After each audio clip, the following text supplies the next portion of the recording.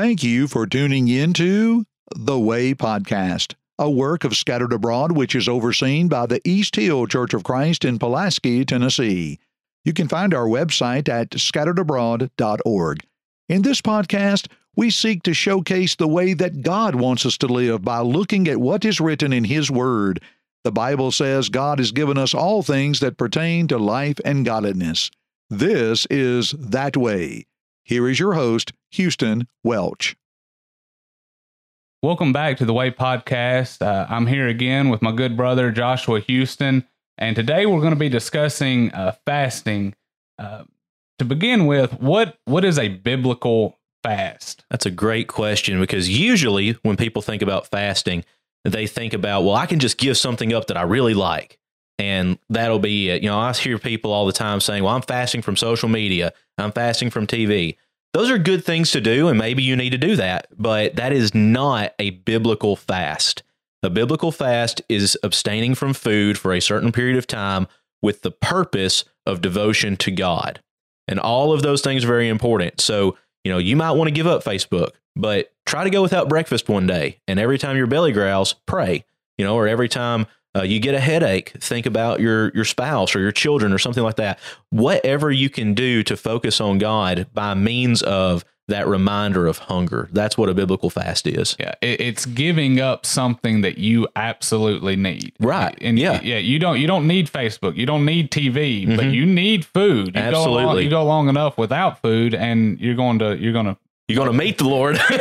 Yes, exactly. So now that we've established what a biblical fast is, and it's very, very simple to understand, Jesus, he gives us an example, first of all, of fasting. We have many examples of fasting throughout the Old and New Testaments, but let's discuss Jesus' example a little bit. Of course, we have in Matthew chapter 4, before before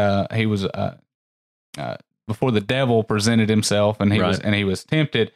How closely should we follow the example that's given to us? Right. So that's a huge issue for Christians today, because we want to follow the example of Jesus. You know, you remember back in the 90s when people would wear the WWJD bracelets. What would Jesus do? Well, what would Jesus do? Well, apparently Jesus would leave everything, be homeless, and preach and teach for 3 years and then die. I like my home. My wife and I just bought a house. I don't think we're about to sell our house and be homeless as street preachers. Now, that's not to be anything against street preaching or whatever, but you know, the pattern of how closely you follow the example. Well, when Jesus is fasting, by the way, I don't think Jesus only fasts in Matthew 4 or Luke 4, because Yom Kippur is the Day of Atonement, is a fasting day, and that is celebrated every year. Yes. Jesus is a good Jew. He's a perfect Jew. And so I think he fasts for those ritualistic and celebratory holidays and things like that, the Day of Atonement. I think Jesus shows us there, because fasting is never commanded in the New Testament. But I think Jesus shows us there that it is incredibly beneficial for dealing with temptation. So when the devil comes to him, the devil has one goal and one goal only, and that's to tempt Jesus. And Jesus is able, in his weakest humanly physical state that he'll ever be in outside of his crucifixion, to thwart every single one of those, because rather than feeding himself or his body, he's been feeding on the Word of God, which is what he tells the devil. You know, you can't live by bread alone, but on every word that proceeds out of the mouth of God. Yeah. I wrote something down here in regards to that, in regards to Jesus' fast and an example for it, but right before being tempted. And you think about sleep. In regards to fasting, it's similar. You can give up sleep for a time, as long as you know that I'm eventually going to be able to sleep. Like I don't mind going without a night's sleep, knowing that tomorrow I'm going to be able to lay down in bed and get a full 8 hours, 10 hours, maybe even 12 if I need it, knowing that I'm going to be able to. And I can do the same thing with food. I can go without it for a little bit of time. I can go without a meal. I can go without 2 meals. I can go without eating for a day, knowing, well, tomorrow I'm really going to indulge. In fact, a lot of people do that when they know that they're about to go out to a nice restaurant or something. They might, well, I'm going to skip lunch knowing that I'm going to make up for it tonight.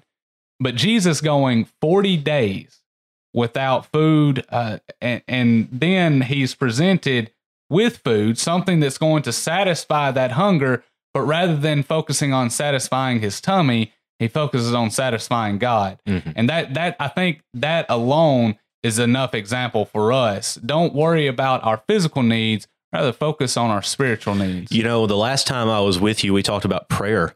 And in the model prayer of Matthew 6 that we looked at, there's only one line in there that prays for physical things. Give us this day our daily bread. It only focuses on today. Yeah. You know, because I think if there's one word to sum up what Jesus wants for all of us and how we live our Christian lives, I think it's to live modestly, to not overindulge in things. I'm not saying that one slice of chocolate cake will kill you, but eating a whole chocolate cake might, you know, and the same is true with other things. So when Jesus fasts, again, Matthew, when you read Matthew, he's painting Jesus as the new Moses, the one who comes that Moses said would come after me, the greater Moses. Moses goes up on the mountain. He stays there for 40 days. And the rabbinical teaching of Jesus' day was that he fasted for those 40 days while he was on the mountain. And Jesus is presented as fasting in the wilderness, which Moses was in the wilderness, fasting for 40 days, preparing for this new Exodus that Matthew is going to paint that is reflecting on Moses. Mm-hmm. The beauty in that is we all today are part of that new Exodus in the church. Mm-hmm. We're part of that salvation. So we're partaking in that with him. Okay, so now is fasting a commandment under the New Testament, under the new law? We know that it was under the old law. Mm-hmm. There was you could fast when you were mourning. Most people did fast when they were mourning, but then there was also a particular time throughout the year that you were to fast. Mm-hmm. Under the new law, are we to fast?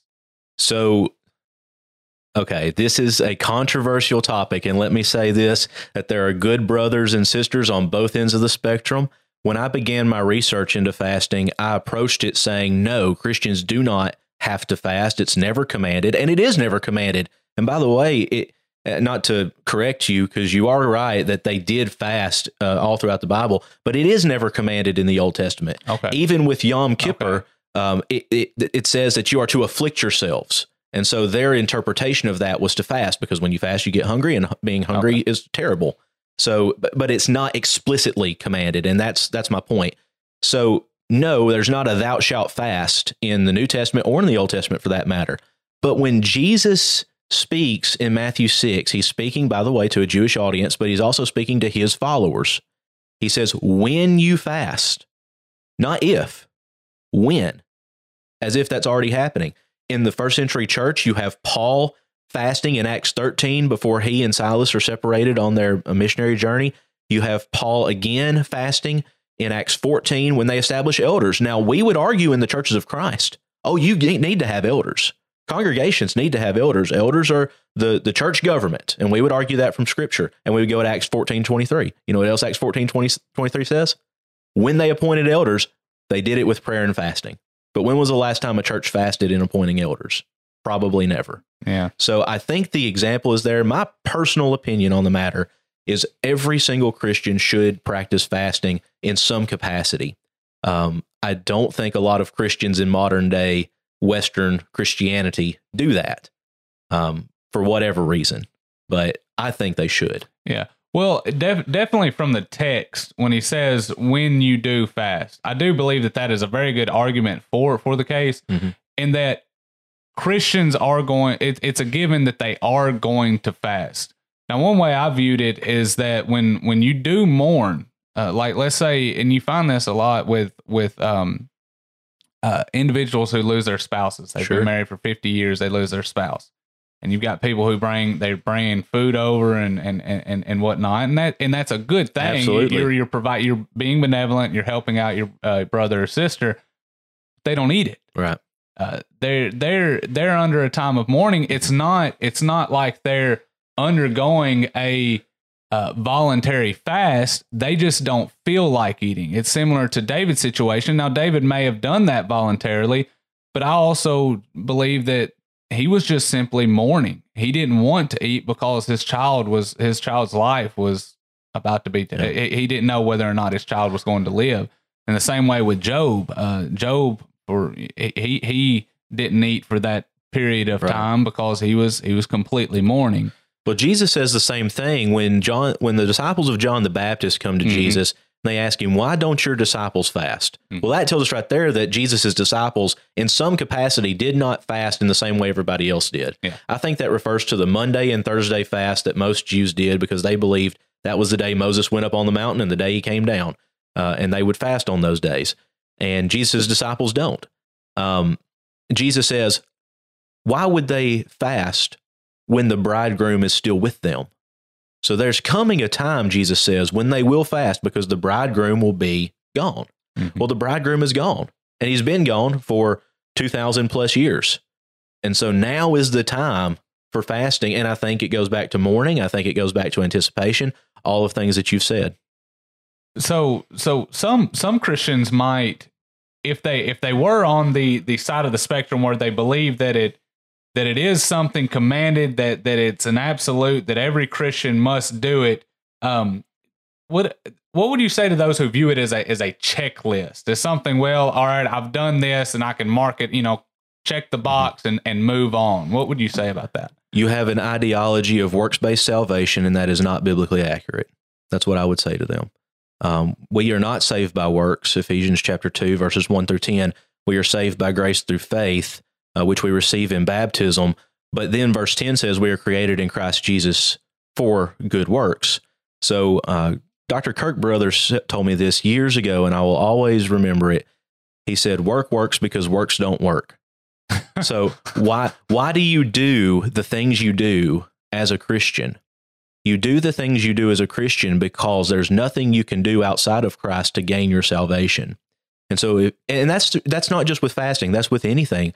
With fasting, prayer, giving, singing, coming to church, whatever. If you view it as a checklist item, you're missing the point, because you're thinking that something you do is going to validate you in the eyes of God. Only the blood of Jesus can validate you in the eyes of God. But we do those things because of the blood of Jesus, not to save ourselves, but because Jesus came and saved us, as we're obedient to that, with our dying, being buried, and being resurrected with Him through baptism. Yeah, it's like the verse Jesus said, whenever you've done everything, and what you should say at that point is, I've only done that which was commanded of me. Mm-hmm. You're only doing what God has already set in place for you to do. Mm-hmm. We are saved by grace through faith, that not of yourselves, but it is the gift of God, created in Him. Ephesians chapter 2. Go with me to Ephesians chapter 2 before I butcher the text. Ephesians chapter 2 is a good place to go in regards to that while we're discussing this. And it deals. It's often a twisted text in that individuals choose to twist it. Ephesians chapter 2, verse 10 is where we left off. For we are His workmanship, created in Christ Jesus unto good works, which God has before ordained that we should walk in them. So yes, while we are saved by grace through faith, and that faith being an obedient faith, trusting the word of God, trusting what He said, and doing it, we are His workmanship. We're created by Him, in Him, to do good works, which He's already set up for us. Absolutely. Which He was before ordained. Now, as we've mentioned, and you've mentioned as well, the constant theme throughout Matthew chapter 6 is to be seen of men. Mm-hmm. And this is the reason why Jesus is speaking of these three topics, giving, prayer, and fasting, because Jews during the first century, they were doing them to get the praise of others. So let's talk about that in regards to fasting. Yeah, so in the first century, there was a big problem with these Pharisaical teachers and with these quote-unquote good Jews doing all these things to be seen by the public. They're doing them, as Matthew 6 says, in the marketplace, in the streets, and in the synagogues. Those are the three public places for a Jewish person at that time. What the Jews of the first century would do, and we have extra biblical record of this, when they fasted, they would literally put on makeup, and they would make their faces look more sunken in than it actually was. So they may have only fasted for a day or skipped a meal, but they're altering themselves to look as if they fasted for a week or for 2 weeks. And so not only in that are you trying to make yourself be seen of men, as Jesus is referring to here, but you're also lying to people about your holiness, which is horrible. And that's what a lot of people do today. We lie to people about our holiness. We put on this false face, which is exactly what the word hypocrite means. So in Matthew 6, Jesus references, don't be like the hypocrites. The word hypocrite literally means a false face. Mm-hmm. So, and it's so funny. You see this in the original language when you're reading Matthew 6. Don't be like the ones who have a false face when they fast and they put on a false face. You know, when Jesus talks about that gloomy face, verse 16, that comes from fasting, he's referring to that. And it's just absolutely incredible the extent that people went to in that day and the extent people go to in today's time to get the attention, the godly attention that they so crave. Yeah, it's that woe is me attitude. Yeah, you have too much self-pity on yourself. And while we're talking about this, I don't mean this to criticize anybody, because people go through great times of grief. Absolutely. Like when you lose a spouse, or whenever you like with your family. I mean, a lot happened to your brother this past year, 2020, right. And which they picked their feet up and moved on. Mm-hmm. It's very honorable to have seen what they've done. But people, it's understandable to mourn, mm-hmm. and it's understandable to grieve, but don't wallow in self-pity, and don't make it about yourself. I like the statement when people are asked, well, why me, Lord? Why is all this happening to me? And then one older lady said, well, you should be asking, why not me? Mm-hmm. When all these things, when you have all of this good stuff that's going on, and you have all of these great blessings that we have, if you're listening in the United States, we're one of the greatest nations on the across the world, and you may have your own beliefs about that, but we live prosperously. Sure, we definitely live a blessed life, and so we shouldn't be so down in the dumps all the time, but rather we have a lot to be thankful for. Mm-hmm. Now, let's notice a few examples throughout. Do you have a few examples that you could reference throughout the Old and New Testaments of individuals fasting? Well, we've already referenced one, and that's Jesus. Mm-hmm. We referenced Paul twice in Acts 13 before he and Silas break off to be called to their missionary journey. In Acts 14, you have them fasting before the establishment of elders. In the Old Testament, you have fasting with Esther. One of my favorite examples of fasting, because a lot of people say that when you fast, you should also pray. I don't think that's true in every aspect, because in the example of Esther and in the example of Jehoshaphat and the army before they go into battle, they both call for fasts, but nowhere in the text does it say that they pray. Now, maybe they did, but the text doesn't tell me. So I'm going to let the text speak where the text speaks, and I'm going to leave that where it lies. You have it. So there's Esther, there's Jehoshaphat. Most every major biblical character undergoes a period of fasting for some reason or another. You mentioned Job, and even not necessarily with the total abstinence of food, but Daniel, Shadrach, Meshach, and Abednego all undergo what has historically been called a partial fast in Daniel chapter 1, where they're not eating the king's meats and choice foods, but they're only eating vegetables and drinking water rather than wine. So people making an objective decision to go without food for a period of time is just found all throughout the Bible. Yeah, it certainly is a common theme, and that we don't see a lot of it today. And perhaps that's a good thing that we don't see a lot of it. Maybe there are a lot of Christians who still do fast, but we don't know it. And maybe they're practicing it properly. Yes. I would like to think that. I know for myself, I've never done it. Mm-hmm. I do need to. I believe that it'd be something that I I believe it would be healthy, not only from a spiritual perspective, but even a physical perspective. You might think, well, you're going without food for a period of time. That doesn't sound healthy, but it could be like a detoxing style. And of course, hopefully, create a deepen my relationship with the Lord. Now, you referenced Esther and Jehoshaphat, and that their fasting wasn't coupled with prayer. Right. In the closing couple of minutes that we have, I want to discuss prayer coupled with fasting, because I believe the only time that you've ever heard me preach was when you were visiting over here at Friendship, and I just so happened to be preaching on when his disciples were struggling casting out a demon. And they questioned him afterwards after he cast it out. Well, why couldn't we do that? And he said, well, first of all, your faith. And then second of all, these can only be cast out by prayer and fasting. And then that's, of course, whenever you told me about your study on fasting. So I want us to look at that a little bit and maybe give me your thoughts on prayer coupled or fasting coupled with prayer, vice versa. So with that, fasting has to have a purpose. You can skip breakfast just because you're busy or you forgot to eat or you have other things to do. That's not a biblical fast. If it doesn't have something to do with your relationship with the Lord, it's not a biblical fast. Maybe you want to give more. You want to serve people more. So I'm going to skip my lunch to go serve somebody. It's something about removing one thing from your life to fill it with something else. That's the whole purpose of fasting.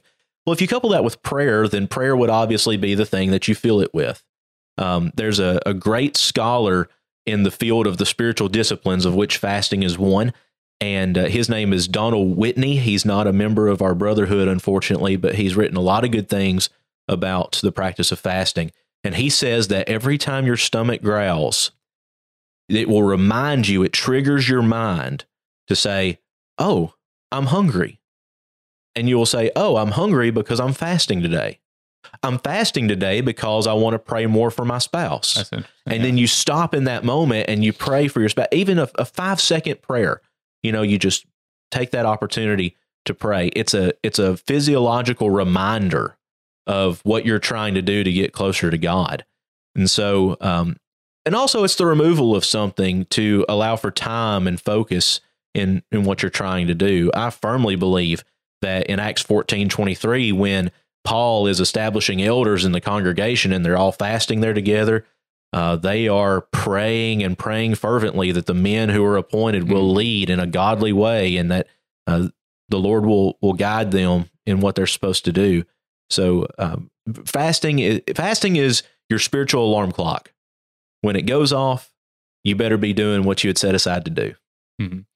Well, Joshua, I do appreciate you coming on with us and discussing this. And frankly, I do believe that if you want to have a closer relationship with God, fasting is definitely an avenue. Yes. It certainly would help. And it's definitely not going to hurt. And we have the examples of that throughout the New Testament, as we've discussed, throughout the Old Testament, as we've discussed.